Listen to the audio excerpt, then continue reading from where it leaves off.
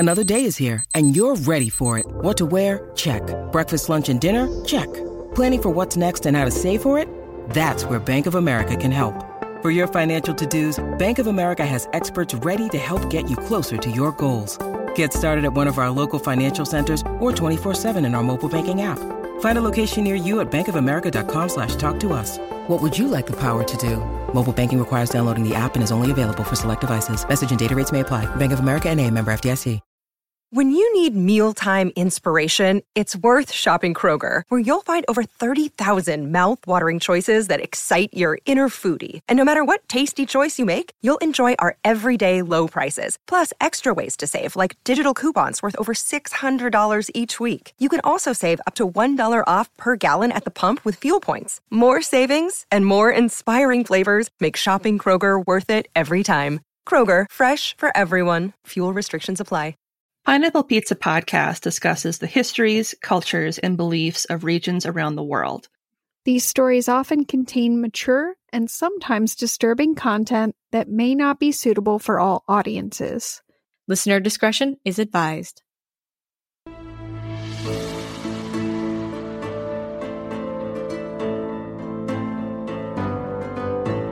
Welcome to Pineapple Pizza Podcast, where we serve up slices of mythology, cryptozoology, and urban legends. It's an interesting combination of flavors, a bit weird, but it works. Today's special is a most notorious Christmas cryptid, if I can say it. Christmas cryptid. I'm your hostess, Emily, and with me are the captivating and creative Ashley and Lindsay. Hi, ladies. Hello. Hello. Oh, no. Merry Christmas. I didn't know Mr. Hanky was invited, but that's cool. I do love some South Park, so It's all good. Who doesn't enjoy a Christmas poo? Somebody probably doesn't. So today we're just going to dive right into our meal. I've decided to whip up a devilishly delicious tale of Krampus, per Ashley's request, way back. From when we first started the show, I don't know, it might have been the first or second cryptid episode you requested Krampus. I don't even remember that. That's how long ago it was. I know what people happened. To know. I fully believe that I did it, because it sounds like something I would do, but I don't remember. So I'm such a weirdo, and I find us so damn funny that I listen to us on repeat. Because we crack me up, so I've heard it a few times that maybe you wanted Krampus. But as usual with my cryptids, this did not end up turning out quite like I had expected it, and instead I kind of wound up down this weird Christmassy rabbit hole that I did not expect to be falling down, because I thought Krampus would be pretty straightforward. Apparently it's not. So the best way that I could think about cooking up this meal was to start by talking about how much of the world perceives Krampus in present day. So like what we see Krampus as. And then we'll step back and talk about the potential history and other possible explanations for this Christmas creature. Does that sound cool with you? I like it. Oh, cool. Thanks. I'm over here trying to figure out how I can make Krampus cookies, but that's totally different. Listen, I love to make cookies, and then I don't ever want to eat them, though. I don't know. Well, when we come visit, you can make all the cookies, and then we can eat them. Okay, that sounds good. I like the smell of things baking. Like, sometimes I like it more than I like eating stuff. So are you one of those people who would like one of those candles that smells like sugar cookies, or one that smells like bread? Yeah, I love that smell. I think it smells heavenly. Mm-hmm. I think if I had a bread candle, I would just eat all the time. A bread-scented candle. Oh my god. Is that a thing? It's a thing. Okay. Yeah. Oh my god. I knew the sugar cookie ones existed because I had one of those like a long time ago. I don't have it anymore because I burned it too much and it's gone. My all-time favorite was a blueberry muffin candle. Oh my god, it smelled so good. I just wanted to eat everything blueberry ever because it smelled so freaking good. I burned it away. It's all gone. But anyway, enough about candles. Let's talk about Krampus.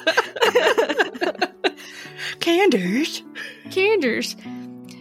His story originated primarily in the Alpine regions of Bavaria and Austria, though he is now celebrated over greater regions of Germany, aka Deutschland, Austria, Slovenia, Hungary, Croatia, and the Czech Republic, among others. We do celebrate him here in the US as well. And, oh my god, my screen just ran away from me. Where are you going?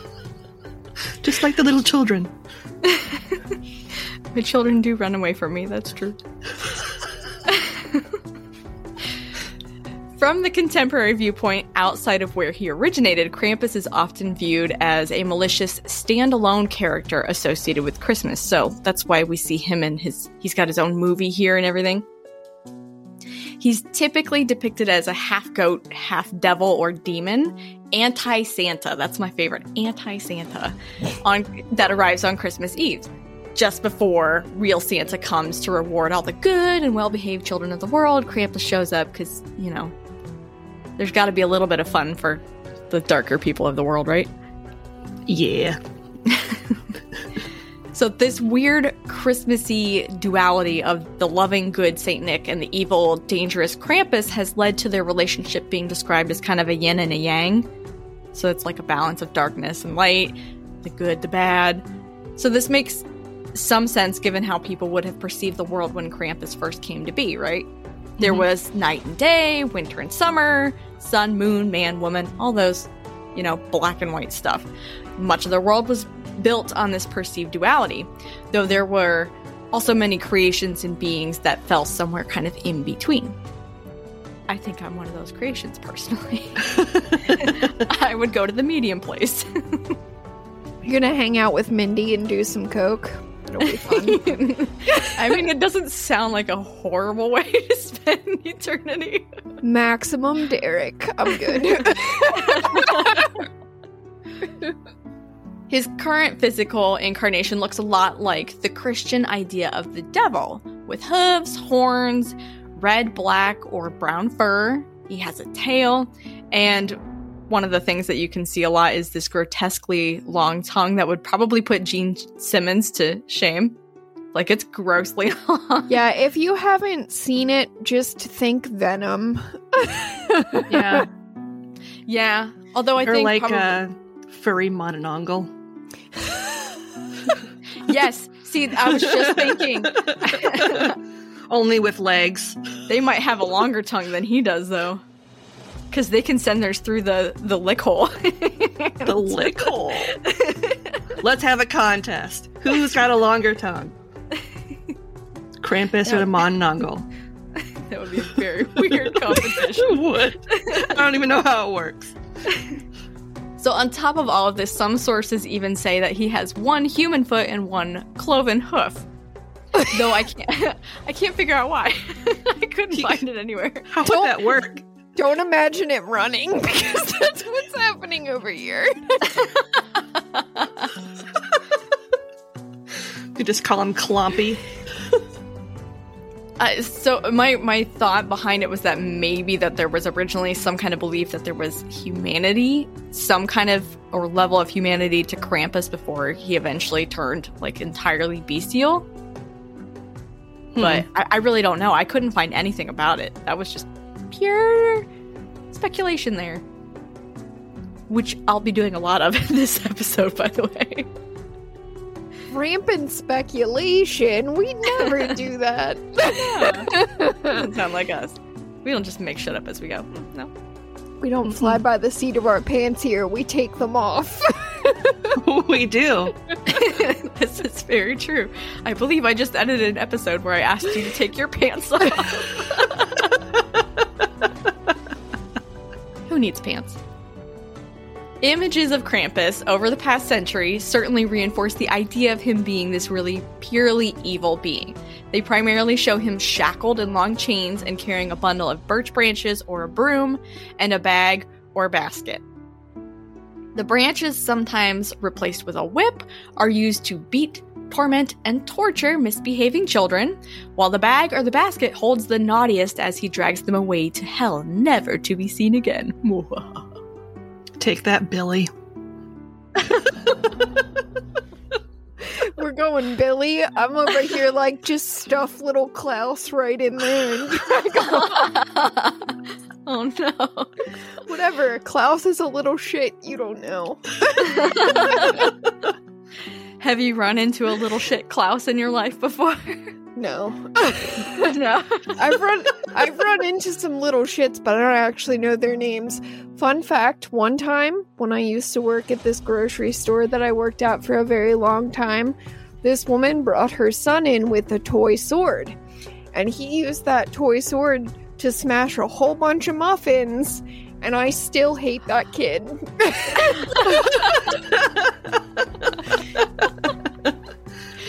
50 years from now, she's gonna be like, that fucking kid with this stupid little sword. Goddamn muffin smasher. So yeah, he could be Klaus. Why not? I don't know what his actual name is. Probably like Timmy, but Klaus. Billy. Nope. Billy. I think it all sounds pretty, yeah, it all makes sense. It all makes sense. Any of them. Very legit. Billy the Muffin Smasher.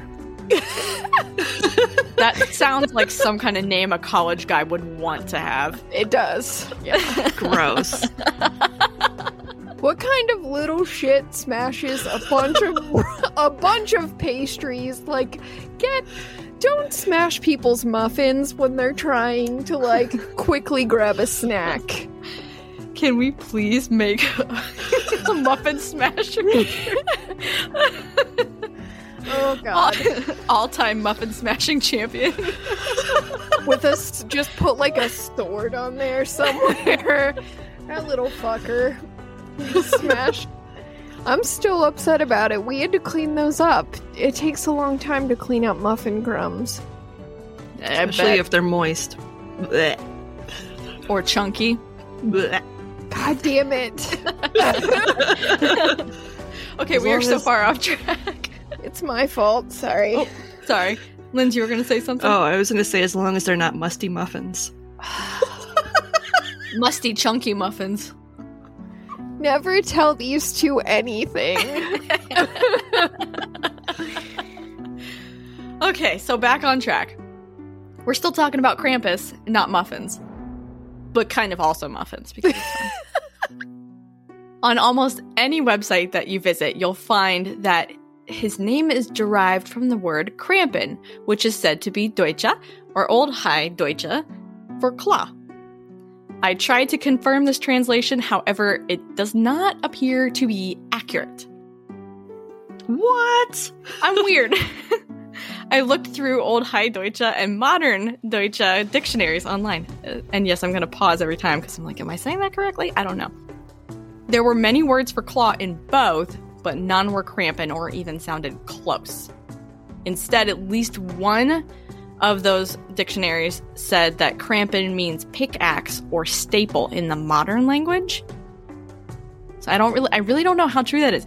I'd be interested to hear from any of our patrons from Deutschland or Austria whether this is accurate, because I don't know if I was really looking in the right dictionaries, but I was trying. No, I just pictured Krampus as like a giant red stapler. Yeah, right, that's what I pictured too. He's a swing line, ladies and gentlemen. Maybe it's because he's a staple of German Christmas. Oh my god, that fucking face. Oh my god. Oh, it's like a cartoon face. I don't think I've ever seen a human face do that before. I know I haven't. Another common theme you will find on many websites states that it's believed Krampus is the son of Hel from Norse mythology. You guys remember Hel? Mm-hmm. We do. Ashley, yeah, you talked about her in the Norse mythology episode. She's the daughter of Loki and a giantess whose name I couldn't pronounce. Yeah, that is correct, yes. Yeah. Mm-hmm. One of their offspring, they had several. Mm-hmm. She's the sister of Fenrir, the wolf, and Jormungandr, the world serpent. I say with a question mark. Yeah. I'm not sure I pronounced that correctly. She is sometimes described as a goddess, though she was more likely a demigod of some sort, because he's already a demigod, and then he's doing it with a giantess. So she's got to be like a demigod. And Hel, unsurprisingly, ruled over Helheim, which was later perverted into hell by Christianity. Well, they do love to pervert things in Christianity. They do.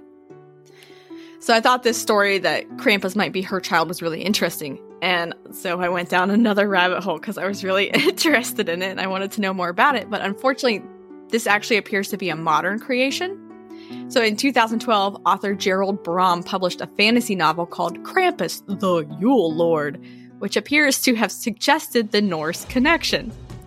This suggestion was later picked up by Norwegian game producers and proliferated online as fact by publications such as National Geographic, History, and Britannica. So I literally found this on all those websites, but there doesn't appear to be any basis to it. The Yule Lord. The Yule Lord. I know, right? I'm just picturing Star-Lord, but it's Krampus. Yes! Nope, don't like that. Lifts up his mask and you're like, put it back on, put it back on. Get out of here, Peter Quill. You're not invited. It's Yule Lord. No. It's Peter. So I looked through anything that I could find about Hel from Norse mythology and history online to determine whether there might be any kind of truth to this, but I really couldn't find any mention of her ever even having children. There's not a whole lot about Hel, to be perfectly honest. Right. So I would be shocked if someone could actually locate that in a Norse text anywhere. Yeah. That's actually my next bullet, is that she's only mentioned by name in one surviving story and is only presumed to be described in others, though she's never directly named. So and none of these that I could see ever even talked about her having kids. So I don't know where this guy came up with this. He's just like, yeah, this seems cool. And everybody else seems legit. That makes sense. He was like, with it. He was like, well, these cultures were sort of close to each other. It could happen. Yeah. Well, happened. I mean, we'll get into it that there might be some other Norse background there, but I don't even know that for sure. That's more rampant speculation, and we'll get into it in a little bit. Crampant speculation. It is crampant speculation. So what I was able to find was that she may have had a hound or a wolf at her side known as Garm, which some speculate was actually her brother Fenrir because of how the stories go, and this hound wolf guy thingy that was kept in chains. That's who Garm was.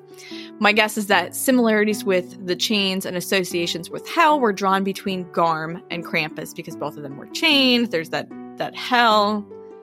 But other than that, I couldn't find anything that tied the two together. So I call bullshit. Fenrir was also chained. So yes, I call even more bullshit.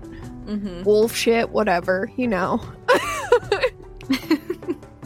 Giant demigod wolf shit, yes. Yes, big wolf poos. That's what we're talking about. In the late 1800s and early 1900s, people would send each other these cheeky little cards known as Krampus carton. Have you ever seen these things?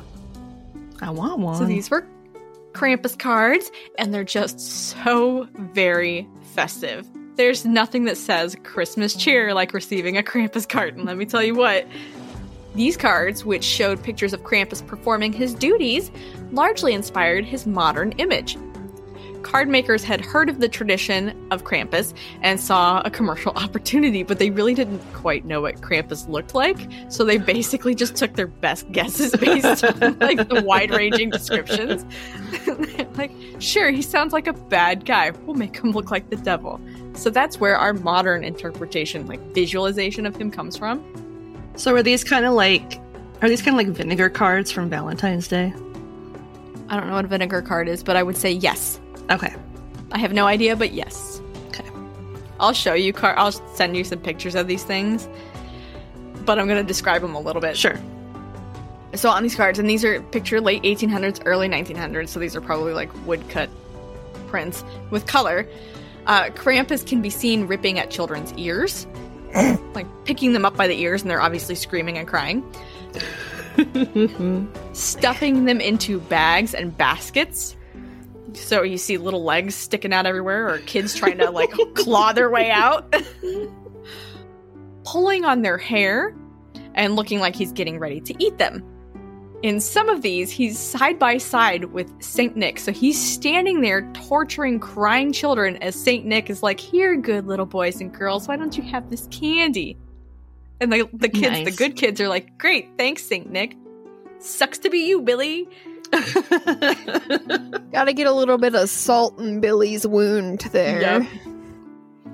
There are a few depictions of Krampus going after adults, but these are generally women.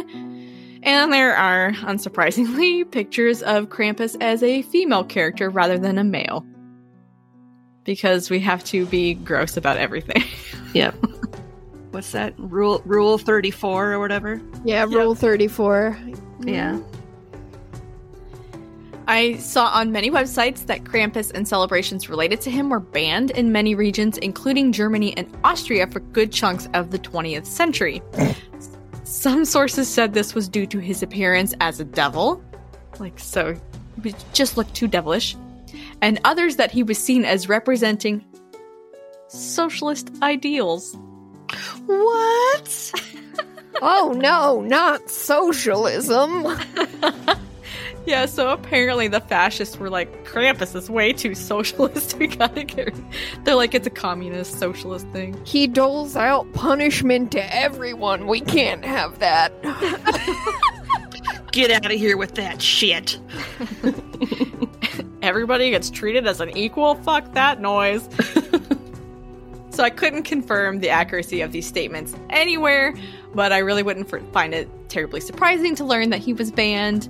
Could also help explain why he largely disappeared from the public view until the late 20th century. Because he really just kind of dropped off after the early 1900s. It was like the 1920s, 30s where he started to get banned according to stuff online. I'm guessing the reason I couldn't find any information, really digging into that about who banned him and when, was probably because it's all in another language. Probably. And, fascist, so there's probably not a whole lot of it that's still out there on the internet. Maybe somewhere, but I didn't dig that deeply. I'm sure it's still out there. Supposedly, there were also, pamphlets that they would send out to families to be like, don't torture your kids, you're gonna scar them for life if you teach them about Krampus. Which, to be fair, they're probably not wrong. Be a good little kid, or this guy's gonna come along, drag you away to hell, and we'll never see you again. Oh, by the way, Merry Christmas. I love you, Billy. Bye, Billy. In recent decades, the popularity of Krampus has exploded in regions outside of the Alps and has helped reignite a new desire to preserve the folkloric traditions. So Atlas Obscura attributes this new fascination to the 2004 book Krampus, the Christmas Devil by Monty Beauchamp, I'm not sure, in which he reprinted those old Krampus cards. So he picked up he collected a whole bunch of these old Krampus cards and reprinted them in a book with a discussion of the history of the cards in the region. So really got people like, ooh, this is twisted. I like this because that's who we are. Let's be real. What is this show? So this brook.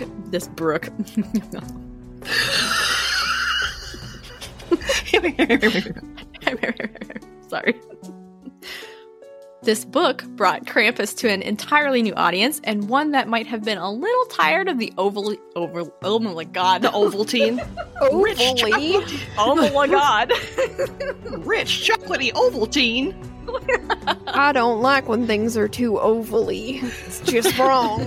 I like them more square or triangular. Give me a good rhombus any day, but fuck the ovals. I love me a good trapezoid. Oh, okay. Did we invite Sling Blade? So, modern people around the world are probably getting really sick and tired of the very sugary, sweet version of Christmas that had become so popularized by the late 20th century. I mean, let's be real. St. Nick brings Christmas toys to every kid. It doesn't matter if you've been bad, you're not getting cold. There's no repercussions. But suddenly now there's this real punishment for misbehaving children, not just the threat of cold. Plus, it's wicked cool. Let's be real. Well, and how realistic is using coal anymore as a punishment? Right. It's a fossil fuel. Then YouTube brought the annual festival known as Krampuslauf, or Krampus Run, to the rest of the world. So this festival is now held in regions all over the world, including many cities in the US and back home in the Alps. And these runs involve young men dressing up as Krampus in terrifying costumes with masks that have massive horns and demonic faces and all like the big, huge tongue, and they're super creepy. And they often carry torches, branches, or whips, which are meant to scare spectators, though apparently sometimes they get a little out of hand. And basically what happens in the present version of these runs is that the men will get shit-faced. They're just gonna surprise, hammered, and then, you know, what's the best thing to do? Let's give them a bunch of branches to run through the cities and try to scare people.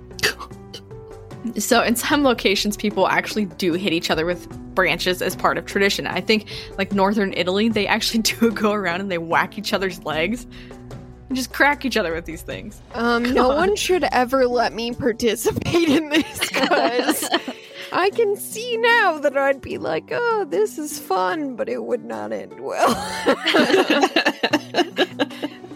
Therapy come Christmas. This is how we take out all the aggression for the whole year. Let's start the new year fresh.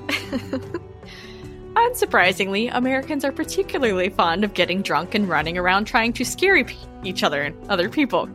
So we really latched on to this festival. It's pretty big now in regions like New Orleans, but I think they even have one in Minnesota. I know they have them out west. Yeah, they're all over the place. Google it. Yes, you should Google it. I think you already missed yours for this. No, maybe it's the 17th this year. I actually came across a few websites, so. Unfortunately, these runs have really gotten kind of out of hand in a lot of places, and some regions of the world have banned alcohol to try and tone down the event because people were getting a little too into character. What? Yeah. No. It appears this is mostly a thing, like, in the Alpine regions. They're going, okay, y'all need to chill out. We're going to limit the alcohol. No more of that, please. Just smack each other and go home. Krampus has gained so much popularity in contemporary pop culture that he has inspired comic books, movies, TV shows, and podcasts. And I can almost guarantee that you, dear patron, have seen or heard of him elsewhere in recent years. Like, I know I definitely saw that Krampus movie. Did you guys see it? I think it was 2015. I don't watch horror movies, so I didn't watch it, but I did. I know Jess watched it, and I've seen the trailers. I don't know that I'd call it a horror movie. Maybe comedy horror, because it was corny as all get out, but it was great. I enjoyed it because it was terrible. It's a really bad movie, but a really good bad movie. I still want to see Velocipaster. I have not heard of that, but that sounds really good. I think it's on Netflix. Okay, so Minnesota Krampus, yeah, it's a thing. There's like a bunch of stuff going on. Told ya. That's weird. Yeah, it's a big thing. So that's generally it for the contemporary perception of Krampus, particularly outside of where he originated. We'll be right back after a quick break to dish on the history behind the demon. Welcome back. After our first course, you might be wondering who and what is Krampus in his native territory if he's apparently so different to the rest of the world. Well, as it turns out, that's a little harder to pin down, but there are a few overarching themes. And I'm going to occasionally say it like I should if I was German. Krampus is thought to predate the introduction of Christianity in the region, although it appears there are no written records which mention his name prior to the 16th century. That's the 1500s, Linz. Thank you. You're welcome. Math is hard. This could suggest that his origins aren't truly pre-Christian at all, or it may suggest that the villages of the region were simply so remote that much of what was passed down occurred through oral rather than written tradition. We really can't say for sure. It's become really difficult to disentangle traditional folk beliefs of Krampus, his purpose, his power, and his appearance, from those that were heavily influenced following the introduction of Christianity into the region. Not surprising. No. I feel like we encounter this time and time again when we talk about something that's been around for a really long time in terms of beliefs instead of modern. It's almost certain that Christianity came along and was like, ha, I'm going to tweak it because I guarantee it's evil. It's bad, like drugs, but we're going to tweak it a little bit because we like tweaking and we're going to make it ours. Let me snort a line of that Holy Spirit. I mean, I, for once, am just over here having non-drug thoughts, because I'm like, Christianity reminds me of those seagulls in Finding Nemo, where they're just like, mine, every time they find a thing. I feel like that's accurate. I feel like that's very accurate. That is very accurate. That was a good analogy. Traditionally speaking, though, Krampus doesn't seem to really have had one set appearance. He was more of kind of like a concept, kind of a boogeyman type creature than a physical being. However, similarities have been noted with beings in other ancient beliefs such as satyrs, fauns, horned gods, and Pershtan, which we'll come back to later. Though these are described as potential inspiration for the Christmas devil, it is important to note that they are not considered to be one and the same, but it's probably safe to assume that Krampus is some kind of half-man, half-goat, or half-man, half-demon kind of character based on these descriptions and being related to those other type of creatures. What we do know is that Krampus did traditionally carry a rod or a bundle of birch branches known as a ruten, and a basket or a bag. And he came to be associated with the arrival of St. Nicholas at some point in his history. We know that. While in America, Krampus kind of runs around and does his own thing, in the Alpine region, he's actually one of St. Nick's counterparts and typically travels with him and possibly with a few other nefarious characters or wild men, like Belschnickel, for instance. Well, you know, brothers that like to run around with a bunch of birch branches that they hit people with tend to hang out together. This is true. You like to hit children with branches too? Oh my. Did we just become best friends? We did. It makes me think of the episode, the Skinwalker episode, when you were talking about how you figure out how to start like a cult or something. Yeah, it's a lot like that.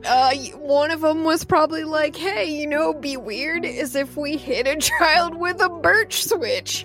And the other one was like, that wouldn't be weird, that'd be awesome.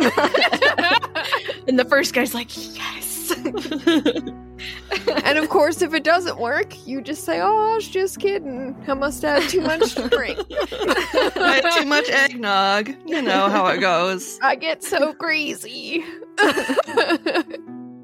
Yes, that's it exactly. That's exactly what happened. So Krampus would pay his visit on the night of December 5th, known as Krampusnacht, or Krampus Night, while St. Nick made his rounds early in the morning of December 6th, known as Niklasdag, or St. Nicholas Day. And I'm hoping that I'm not completely butchering my pronunciation. I am sorry, Germany, if I'm doing a terrible job. We do have a fair amount of listeners over there, so hi, guys. Hi. You guys are still listening after all of the things. Aw, I love you too, with my cold little black heart. In some stories, St. Nick sent Krampus out to evaluate the children and punish the bad, and then he would come around later to reward those who had passed the test. So it's basically like, if you're still there, you passed the test. So here's some oranges. So you don't get scurvy. In others, St. Nick and Krampus would travel together and may have entered a home at the same time. In either case, St. Nick really didn't seem to care what happened to the bad kids. He just wanted to know whom he should be rewarding, and it was Krampus's job to figure that out. So he would just be kind of like, sucks to be you, kid. Guess you should have been better. Wouldn't it be hilarious if there were identical twins and they mixed them up? Oh my god! Franz! That actually, okay, that would be terrifying and sad and hilarious, but it probably wouldn't happen based on what I'm about to tell you. Okay. When these beings arrived at a child's home, the child was asked to prove their goodness, so they didn't know ahead of time. It wasn't like they were omniscient. They weren't all-knowing. Did the kids behave all year? Did they obey their parents? Did they obey the 10 Commandments? They might also be asked to recite prayers or the catechism or perhaps sing a hymn. Thank you, Christianity. We know where that one came from. So, you know, unless one twin's really trying to screw over the other. Okay, but what if you're just a brilliant sociopath? I mean, how hard would it be to game the system is all I'm saying. You know what the stakes are. I'd lie my ass off. Yeah, and I didn't really see anything that they could technically detect a lie. I didn't see that in my research. I don't know if that's a thing, that's a belief over there, but at least from what I saw, they couldn't tell if you were full of shit. I walk old ladies across the street all the time. I don't leave them in the middle of the intersection. If the kids passed this little test, then St. Nick rewarded them by leaving treats or gifts, often in shoes placed outside of doors, sometimes smashing them apparently with watermelons, according to Lindsay.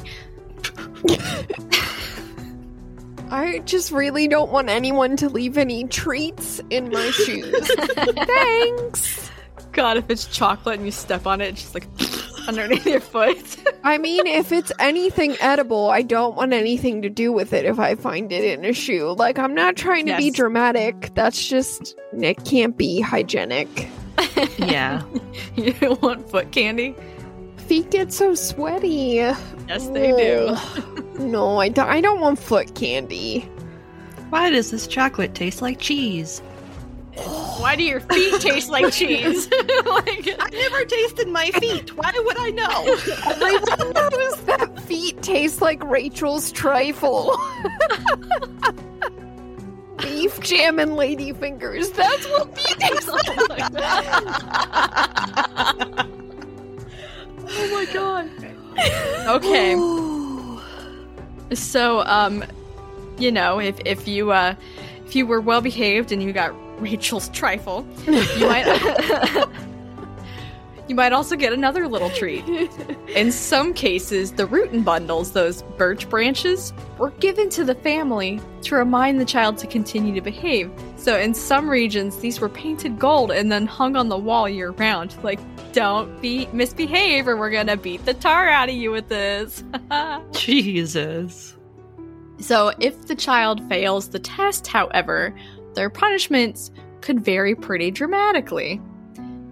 Those who'd been a little naughty might simply receive a lump of coal, or they might be smacked with birch branches or a rod, or even just outright beaten, but they survive and they're left. If they were judged to have been particularly bad, then Krampus would place them in his bag or basket to take away with him. Some tales say children would be taken to live with Krampus and be punished for only a year. So you go and you're bad, so you go away with Krampus for a year, which still sucks. That's a year in hell with a guy that's probably threatening to eat you every day.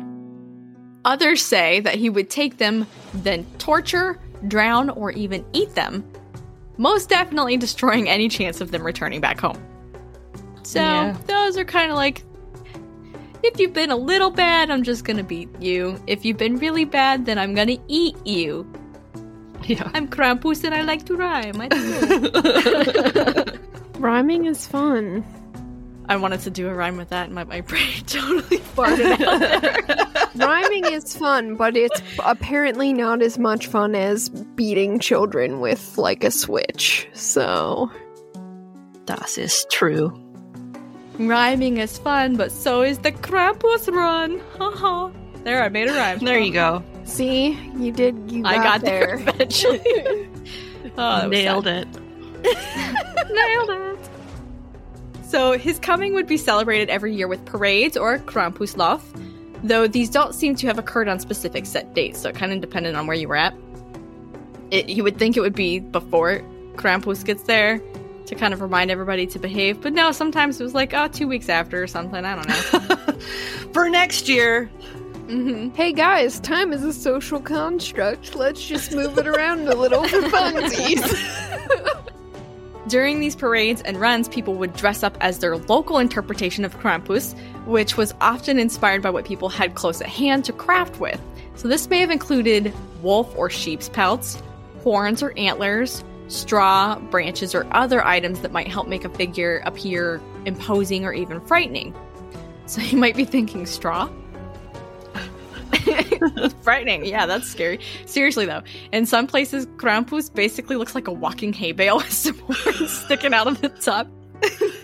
I saw these pictures of guys dressed up in the hay with the horns, and then they just had these little hands sticking out on the side. Hey, now, depending on what your allergies are, that could be terrifying. It could be. This is true. I say as I scratch my eye again. Just seems like a walking fire hazard. It's alright. Especially with the torches. Yeah. And a bunch of drunk guys. One wrong move and it's just like... Oof. And then they look like the sheep from the first crematorium.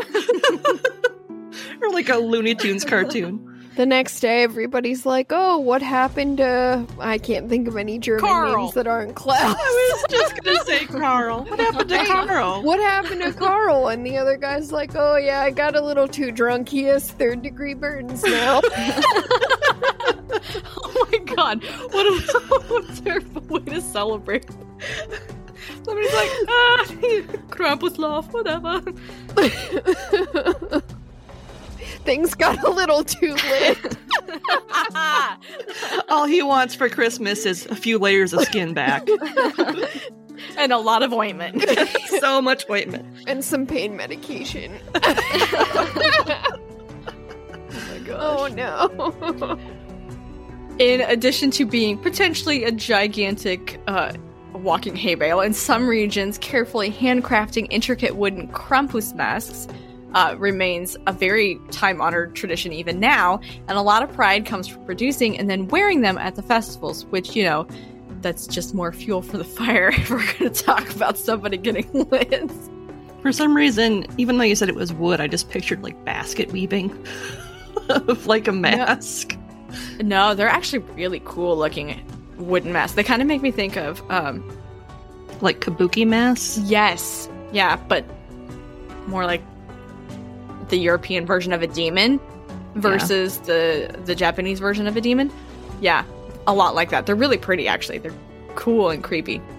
Nice. I can see why people take a lot of pride in them. So the Krampuslauf. These processions and parades shared much in common with traditional mumming, which is was and is kind of like a performance in which people dress in costumes and then they parade through the streets, basically putting on a show. Think Mardi Gras. Okay. But a little less gratuitous. Less boobies in Bavaria. Oh, I'm sorry, Bavaria. I don't know. Maybe you have a lot of boobies. I really don't know. I don't know how Bavaria celebrates. For the Krampuslauf, someone dressed as Saint Nick would often lead the parade, walking from house to house, possibly trailed by dozens of Krampus characters shackled in chains and strung with ringing bells. So Saint Nick's gonna go up, he's gonna knock on the doors, and then people open the door and they have to prove their goodness or be punished. Basically, somebody in the crowd gets to whack them. And then there might be an exchange of like small treats and a lot of times adult beverages. Somebody in the house offers them up some booze. I think it was brandy was the one that's most commonly offered up, but I may be wrong.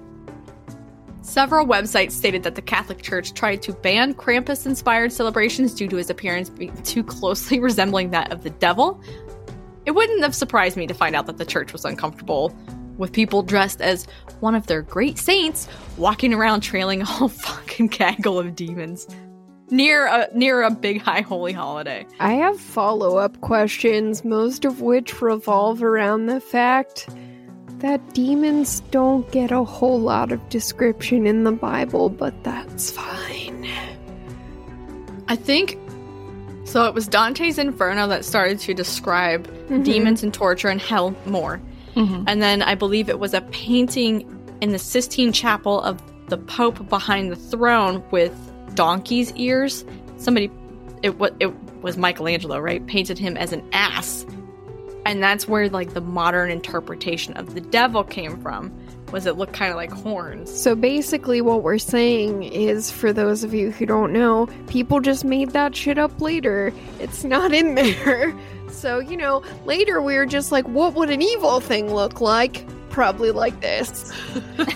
Let's make it a hodgepodge. Throw some horns in there. That sounds good. I don't see this actually in nature, so then it's scary.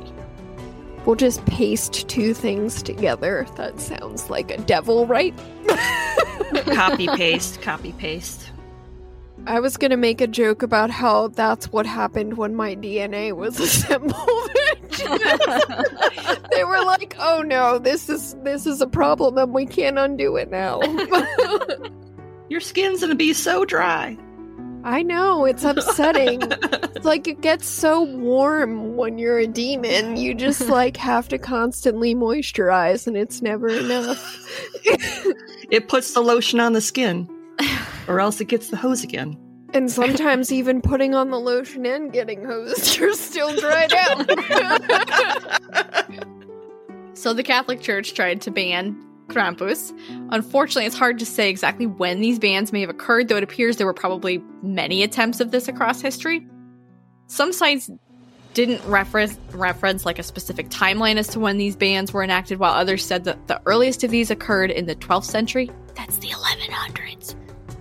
However, if the church was banning runs and celebrations, they were likely associated with a separate winter festival, because this date, the 1100s, would predate the earliest known written record of Krampus by several centuries.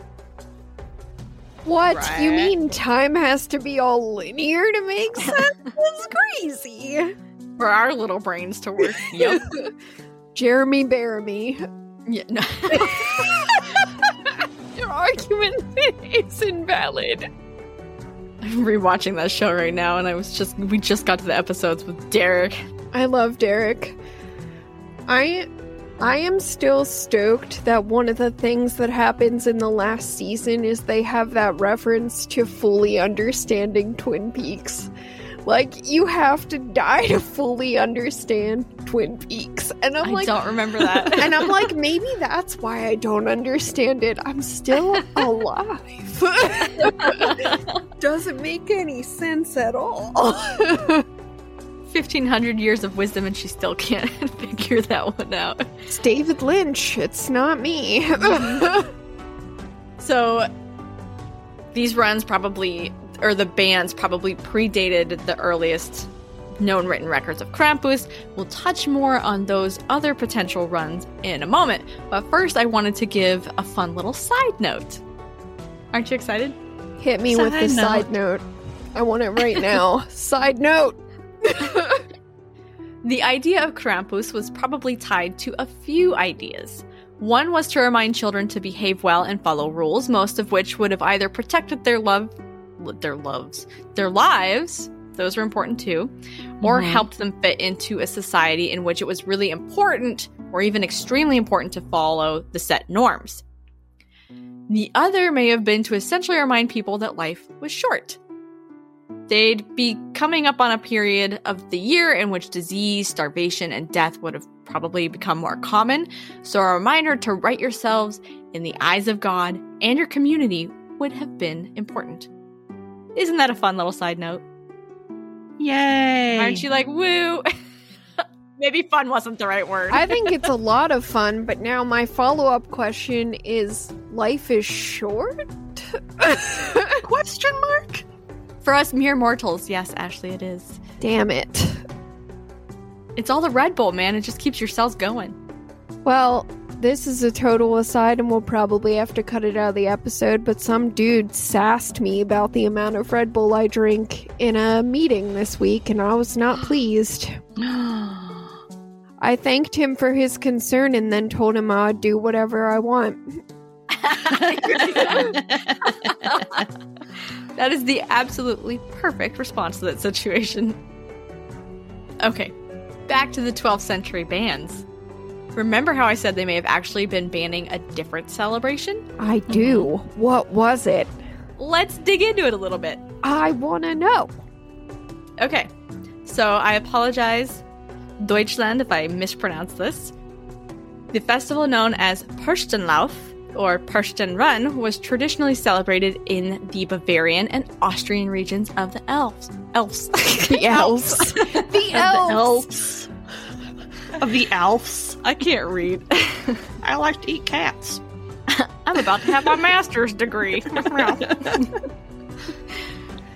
So, Bavarian and Austrian regions. That's just like some other guy we know. What could his name be? Oh yeah, Krampus. And it also involved people getting dressed in costumes and going door to door. So they dressed up as beings known as Pursten. What is a Pursten, you might ask? Well, that kind of depends on who you ask. But it appears there are two general types of these beings. The Schön Pursten, which is the beautiful Pursten, and I'm going to have to say this over and over. My tongue's already hating me. And the Shayak Pursten, the ugly Pursten. Oh, I'm only saying those two words once because it was too hard. So there's the beautiful and the ugly. Some places have other versions, like for multiple versions of the beautiful and multiple versions of the ugly, but we'll just generalize it into the two big. So the first, the beautiful, banish mischief and help usher in a plentiful year, while the latter, the ugly, scare out the demons and ghosts of winter. It is the ugly Pursten who closely resemble Krampus in appearance and are often described as demons themselves. Ooh. As with the Krampuslauf, the ugly Pursten costumes varied by village and region, but were often similar in appearance to those which later came to represent Krampus. Horns, furs, fangs, bells, drums, these intricate wooden masks, and cowtails used as whips. Which is also a good candy. Meow, meow. I was just thinking that too. The parade itself has been described as an ancient pagan ritual meant to drive out ghosts and demons, as its name is thought to be inspired by another frightening wintertime figure, Frau Persta, who arrives in the region not on December 5th and 6th, but rather on January 5th and 6th during the Epiphany. So you might be wondering how a festival an entire month after that of Krampusnacht and Nikolstag could possibly have anything to do with the origins of Krampus. Well, I'ma tell ya. Yay! Is the answer Jeremy Bearimy? I think the answer to all of life is Jeremy Bearimy. That's why it never makes any sense. Woo! 42. Frau Persta, aka Frau Bersta, has been a figure of some importance in the region for quite a long time. How long is unknown. Some posit that she was once a pagan goddess similar to Frigga or Frau Halla, while others suggest that she was first born in the medieval period. It appears that it was Jacob Grimm, yes, the famous Jacob Grimm, who first suggested she was an ancient goddess. And it looks like most people, because he said it, they were all just like, oh, okay, sure, if you say so, and they ran with it.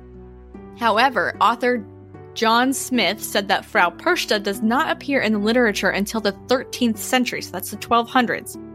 He also noted that it really wasn't unusual during this period for figures to be spontaneously born into the public imagination as a way to personify feast days. Okay. So there are really good arguments for both, I think. Spontaneous personification is something we still do today. We create mascots for all kinds of things, so why couldn't they? I mean, literally, we have a mascot for damn near everything. We personified McDonald's with a creepy-ass clown. Oh, God. Cool, yeah. I'm glad we brought that up. Woo! that was the first one that popped into my head. Okay, so we personified our country as Uncle Sam. Okay, that works for me. Right? Yep. Or the desire to support your country and fight for the war as Rosie the Riveter. Right? So we create personifications for things that are important. But there's also reason to suspect that ancient origins played a role in shaping her. Much of the region remained very isolated up until the past century or two, when railroads finally came through. And in such isolated communities, it's not unusual for old beliefs and customs to be retained for very, very long time. So, whether truly ancient or slightly less ancient, the first mention in literature is fairly close on the timeline to when it is said that the Catholic Church tried to ban Krampuslauf. That was the 1100s, remember? And she shows up in the 1200s. Oh, okay, yeah. So were they actually trying to ban Purstenlauf? That would be my suspicion. Probably. I'm such an idiot. My literal next word was probably. I didn't have to say my suspicion because it's there. Frau Perchta not only encompasses the duality of Krampus and Saint Nick in one character in that she both rewards the good and doles out absolutely horrifying punishments to the bad, but many aspects of her character also harken back to ancient hearth goddesses of Maiden Mother Krone. Okay.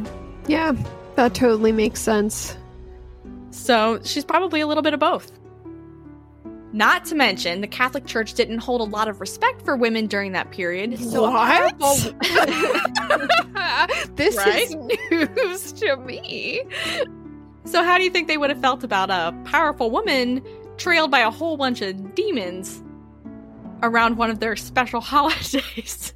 I'm paraphrasing here, but I feel like the general attitude would have been, we hate that bitch. I think that's probably fairly accurate. Mm-hmm. So fun fact, I didn't know this until doing this research. Excuse me. Can you repeat that? We didn't get that down in the back.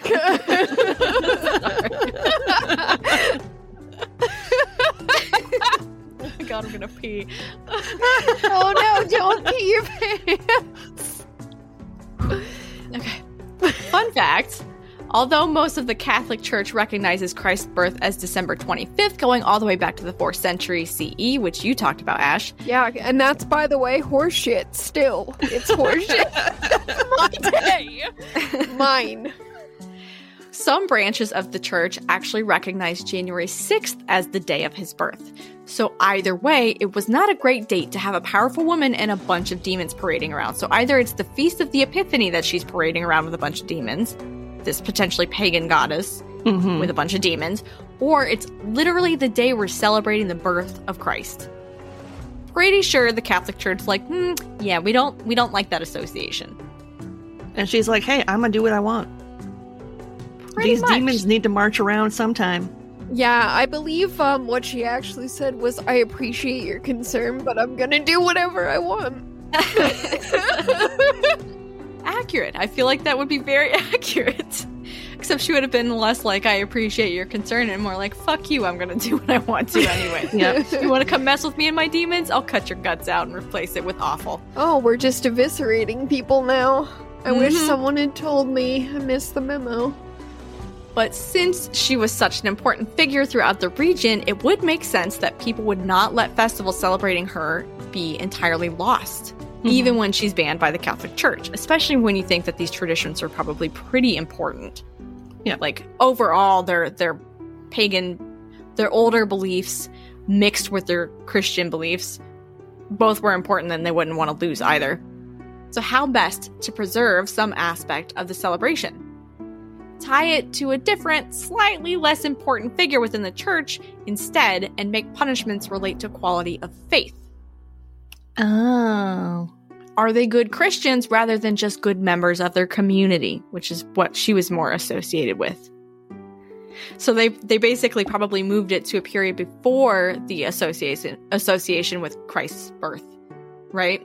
So it wasn't 2 weeks following on a holy day. It wasn't definitely on the birth of Christ, however you wanted to view it. It ends up being a little bit before, so we can pretend that it's not really associated with Jesus, right?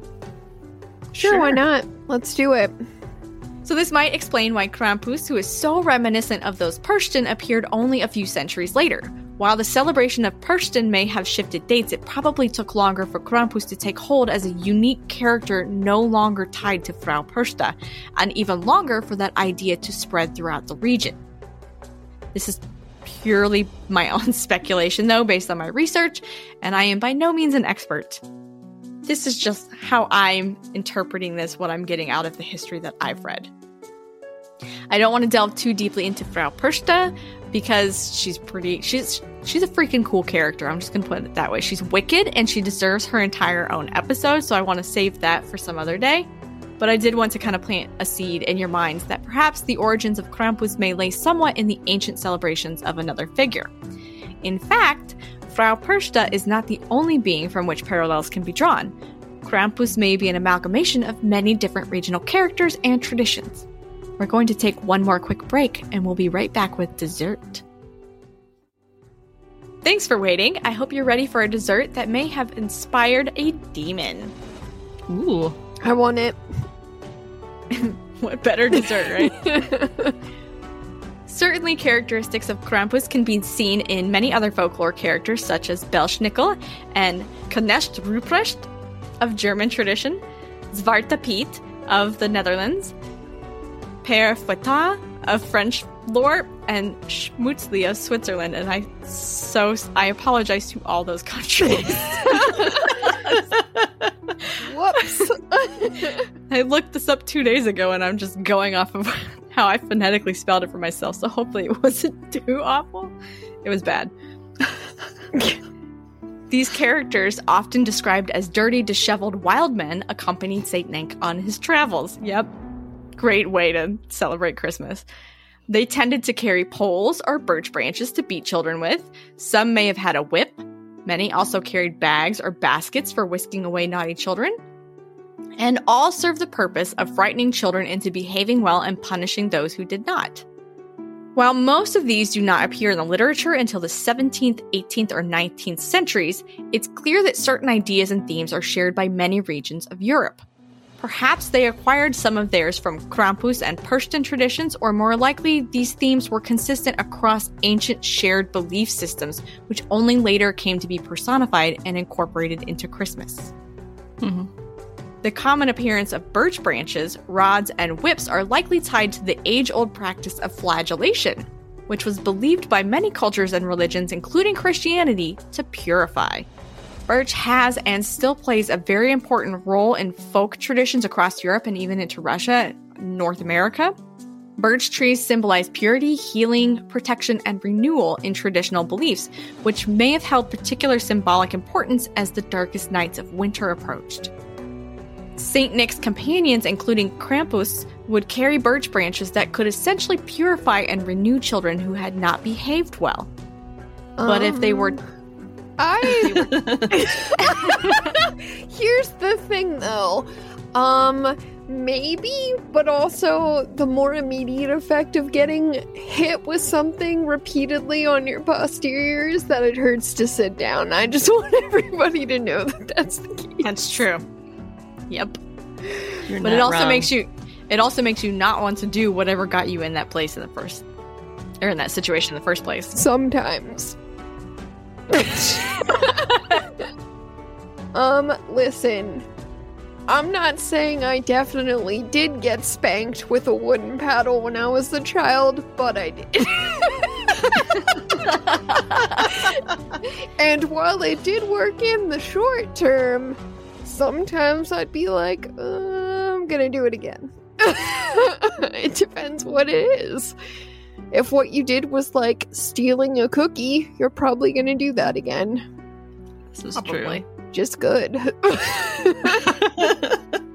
That would be breaking one of the 10 Commandments, though, so that could get you whisked away by Krampus. Oh no, not the 10 Commandments. I'm scared. Because if you've gone too far in terms of how bad you've been, how naughty you were, and you can't be purified by the birch branches, that's when basically you're screwed and you go to hell. I'll let other people tell me whether or not I've been purified. I'm pretty sure the answer is no. Maybe we just need to hang some bells around your house, because bells, which were often used in processions of these characters through villages, also held a symbolic place in many ancient traditions, which were also thought to be cleansing and protective.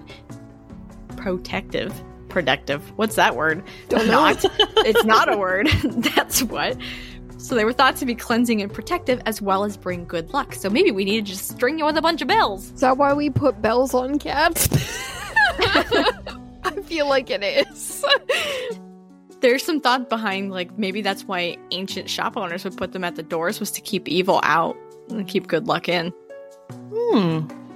Fluffy has been really bad lately. We're gonna put a bell on him.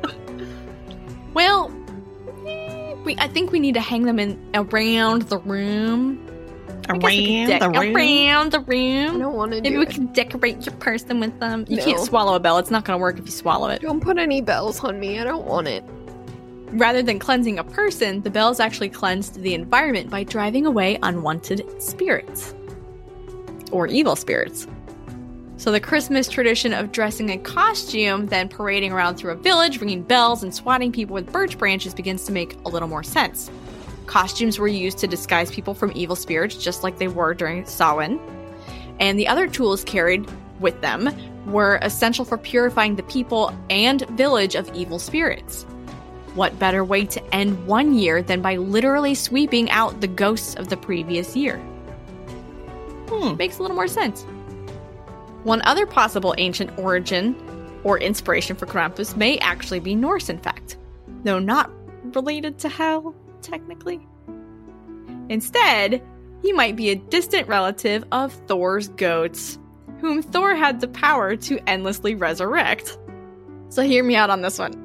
I found this whole little thing, and I went, yes, I'm going that direction. So you're coming with me.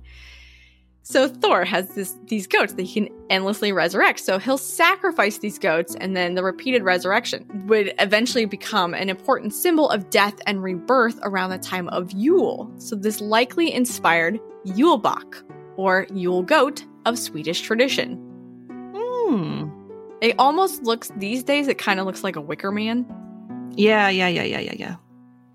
Like a giant, and apparently there's been a lot of problems with people setting it on fire.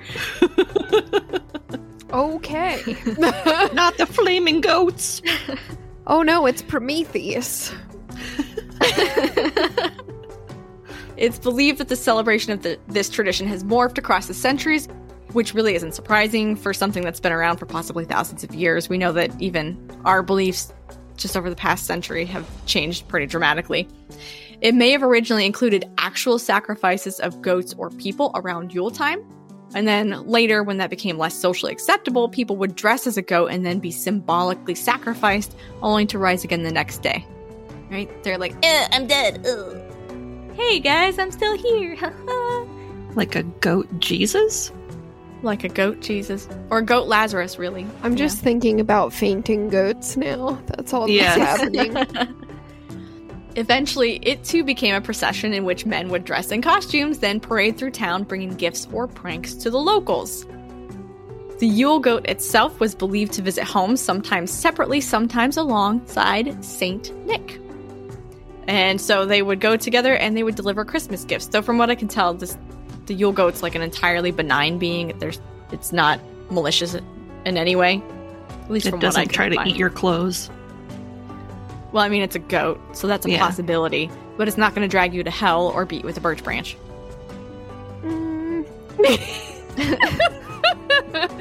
Okay. Unless it's got it in its mouth and it just swats you with it. Well, Ashley, you love goats, right? Yes, I do. See, so you would probably like this tradition because it's actually pretty cute. They put little goats, Yule goats, on Christmas trees made of straw, and they tie them with little red ribbon. They're cute. Well, unsurprisingly, Christianity also declared the poor Yule goat a demon and tried to ban it, but as in the case of Krampus and Perchta, they did not succeed at totally stamping it out. Thank goodness. Once again, we see some shared themes with Krampus and Perchta celebrations, but we didn't really answer our big question of who is Krampus and where did he come from? Well, it doesn't appear that he was ever inspired by any real creature, which, I always try to find if there's a real one. Instead, he was an idea, a spooky being birthed in the human mind to remind people, especially children, of the importance of abiding by social norms and respecting traditions. Centuries have changed his appearance and his purpose, and it is likely that Krampus, as we know him now, is a strange but wonderful mishmash of many different beliefs and traditions combined from regions and religions all across Europe. Each period of history and each region has imagined a character that suited their purposes. Even today, Americans have created a new, truly dark being to counteract the sugary sweet Christmases of the past century. We will likely continue to see new incarnations of Krampus as years progress and his popularity spreads. That is the story of Krampus, and now you get to hear my list of ingredients. Ingredients for this dish were sourced from a page about Krampus on mythosfandom.com, a page on nationalgeographic.com called Who is Krampus?, explaining the horrific Christmas beast, a page on Atlas Obscura called The Truth About Krampus, an article in The Guardian called Austria Struggles with Marauding Krampus Demons Gone Rogue, a page on ancientorigins.net called Nothing, apparently. I didn't type it out, but the links will be in the show notes. It's something to do with Krampus, obviously. A scholarly article in Folklore by John B. Smith entitled Perchta, the Belly Slitter and Her Kin, a view of some traditional threatening figures, threats, and punishments, accessed on JSTOR. A Tour My Country page called Fear the Austrian Perchten, Pagan Traditions in the Alps, and a page on the Carnegie Museum of Natural History called The Yule Goat. And with that, would either of you have anything nice you care to share? I dyed my hair blue. You did. It's beautiful. Thank you. I said that earlier. Oh, damn it! I missed that. I think it was recorded, but I don't know. Maybe not. Yeah, I think it was. I think you hit record before you ran away to get a blanket. It was probably when I was yelling at Joel. Totally missed it. Damn it! I'm not original. For once, we're twinsies. Do I have anything good? I survived making Thanksgiving dinner. Does that count? That does count. Absolutely. I feel like I totally nailed it too. So that's pretty cool. What'd you make? I made a turkey stuffing that was in the turkey and then also extra stuffing that's now in the turkey. That's the way to do it. Yeah. Mm-hmm. And then you just baste it with turkey juices. Just in case anyone else wants to do that. It's fun. Mashed potatoes, gravy, like candied sweet potatoes, pumpkin pie, rolls. I think that's it. I don't know. Pumpkin pie rolls? Oh, no, pumpkin pie. Two separate things. My brain heard that as one. Technically, there were two pies, but yeah, there were two of them. And then rolls. And I also made a cake. That's it. Dang, you went all out. Cake. I went bananas. I peeled like 13 pounds of potatoes. It was fun. So you went potatoes? I did. I think someday when the three of us get together, we need to make some like ridiculous epic feast and just get fat together. There will be, for sure, some hot cheese. Hot cheese soup. I feel like you're just going to try to cut my head open and please don't do that. We're just going to have a fondue party. I like my skull in one piece. Except for, we generally do too. Well, the mandible, I don't know. Things are getting weird over here now, but you know what I mean. That sounds like a good holiday and a good feast. Mm-hmm. It was all right. It was all right. Was River happy? Yes. That's the important part, right? I mean, it always is, because she's supposed to be my pet, but sometimes I'm like, she might be my overlord. I don't know. How about you, Emily? Oh, something good. Well, I officially got the okay to graduate, and I got accepted into the PhD program. So I would say those are two pretty good big things I'm excited about. Nice. I only found out that I got accepted into the program because I got an email going, "We need a picture for your ID." Oh, I'm in. That's it. Well, then I guess if we don't have anything else exciting to talk about, I'll close up the restaurant for the night. Thank you for visiting our beautiful pizzeria and enjoying a slice of Christmassy devil's food. Pineapple Pizza Podcast. Sweet and cheesy, just like Ashley's brain. Not everyone understands our awesomeness, but we're glad that you do, ? If you're enjoying the show and you'd like to help support us, Check out our TeePublic shop for some amazingly fun and funny merch. Or if you want to do a one-time donation, you can do that on buymeacoffee.com and buy us a fresh slice, because we can never get enough. Of basically anything, if we're being honest. If you absolutely love the show and you want to check out some fantastic bonus content, you can become a donor on Patreon and earn all kinds of amazing benefits. We have 3 tiers to accommodate almost any budget. The $3 Mythbuster, $7 Cryptid Hunter, and $15 Storyteller. Become a patron today and start enjoying all the perks and extra content right away. Don't forget, you can find us on Twitter and Instagram at PineAppPizzaPod. That's PineApp, APP, PizzaPod. You can also send us questions, comments, and topic ideas at pineappizzapod@gmail.com. Remember, there's the 2 P's in app. Otherwise, you're emailing someone else, and I don't want to be held responsible for that.